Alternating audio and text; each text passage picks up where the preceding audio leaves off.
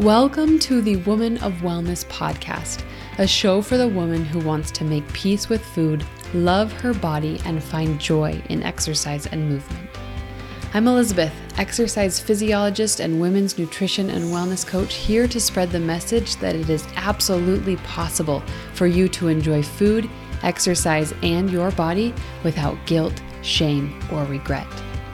To the woman who is fed up with dieting, feels trapped in a body she wishes she could love, or who lets food and fitness rules overtake her life, it's time to put a hard stop on diet culture and discover wellness within. My friend, you are already a woman of wellness. Your worth is more than a number on the scale. You are worthy of showing up in love for your body today and every day. On this podcast, I want you to show up as yourself, beautifully imperfect, and gain confidence to accomplish anything you set your mind to. I believe that every woman has the gift of knowing what her body truly wants and needs within herself, and I'm here to help you discover it. Join me each week for conversations about food, fitness, weight loss, and wellness to help you achieve your goals and love taking care of your unique body. It's a lie that wellness has to be hard, painful, and downright miserable, and I'm ready to link arms with you and experience the joy of wellness together. Hello, and welcome back to the podcast. Today, my goal for today is to just have a feel-good episode. Let's talk about how to be kinder to yourself. I'm your host, Elizabeth Dahl, and I'm excited to be here. And I really just want this to be a place today where you leave with a resolve to be kinder to yourself, your efforts, your current situation, and your future progress. I don't know what it is, but especially women, sometimes we find fault easier in ourselves than anyone else. And I just thought, wouldn't it be nice to have a quick episode to remind us how great we are and to remind us what it looks like to be kinder and how to be kinder to yourself no matter what situation you're in, or no matter how you feel in your body, or no matter where you're at, or maybe you're not where you want to be. I just want to give an opportunity for you to connect with your body today and look for ways to be kinder on the daily basis. So I've come up with 3 ways to be kinder to yourself today. Number 1 is create a relationship with your body and not against it. So often we find ourselves in situations working against our bodies. Have you ever thought about that before? When we enter a new diet, when we shame ourselves for making a certain choice, when we're frustrated with how we are, when we're desperate to get out of our body, right? That's us working against our bodies. And how often does working against them actually help? Very rarely, right? It works for a short term, but not for a long term. And I like the example of, if a kid does something and you yell at them, they usually straighten up right away, right? But it doesn't change the behavior. But if you sit down and work with them and say, hey, this is why we don't do this, and can we try to do it this way, the behavior in the long run changes.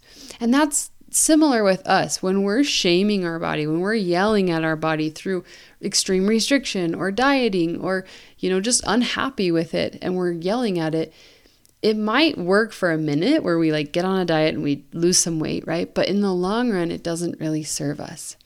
So regardless of where your body is right now, the reality is you can't escape it. If you want to change it, which is an okay goal, you have to learn to work with it. And I just wanted to remind you of that today. And one of my favorite, this isn't a quote, but one of my favorite quotes is that people change when they feel good. And did you know that self-compassion is the number 1 predictor of change?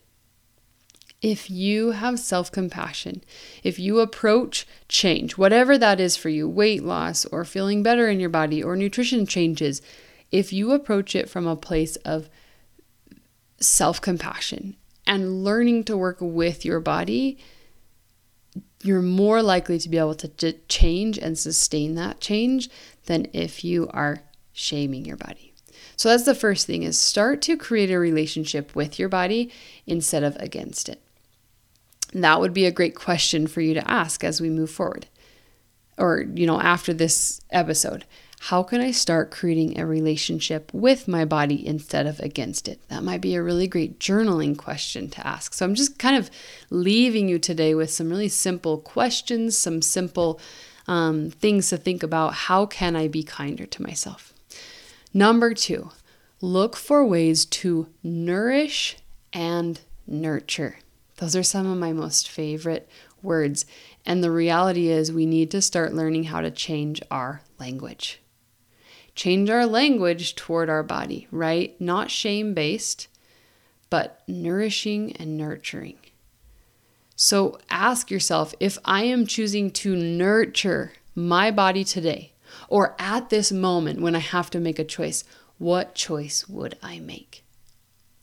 Start identifying and shifting your language to more supportive words that bring feelings of support.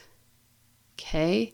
So nourish and nurture are some of your guiding words for being kinder to yourself each day. And I want you to think this is kind of your next question. Like I said, this is going to be a quick episode, but I really want you to maybe spend some extra time really thinking about these questions I'm giving you. How can I proactively nourish and reactively nourish my body? What do I need to do to take care of it proactively, right? Am I getting enough sleep? Am I moving my body? And do I have a nutrition plan to help me, eat the foods that feel good for me? And how am I reactively nourishing? Oh, I'm stressed. I'm going to go in the kitchen and grab some ice cream versus, oh, I'm stressed. I'm going to go lay down and do a 10-minute meditation, right? What's going to nourish your body the most? So the question is, how can I proactively, right, be prepared for it and nourish my body in a reactive moment instead of shame it or, punish it?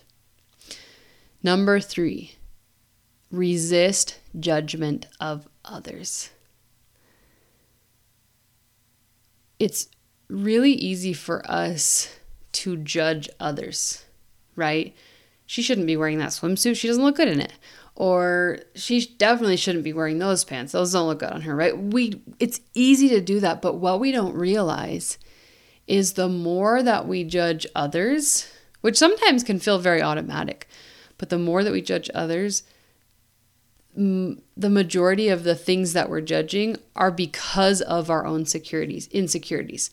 They come back on us, right?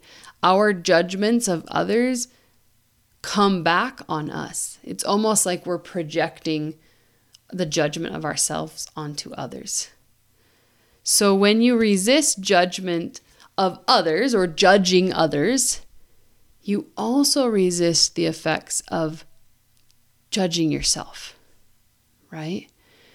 And this can also help if you are in a position where you have people in your life who comment on your body or judge your body, maybe vocally or, kind of like subliminally. I don't know what the right word is. Like you can tell with body language or whatever.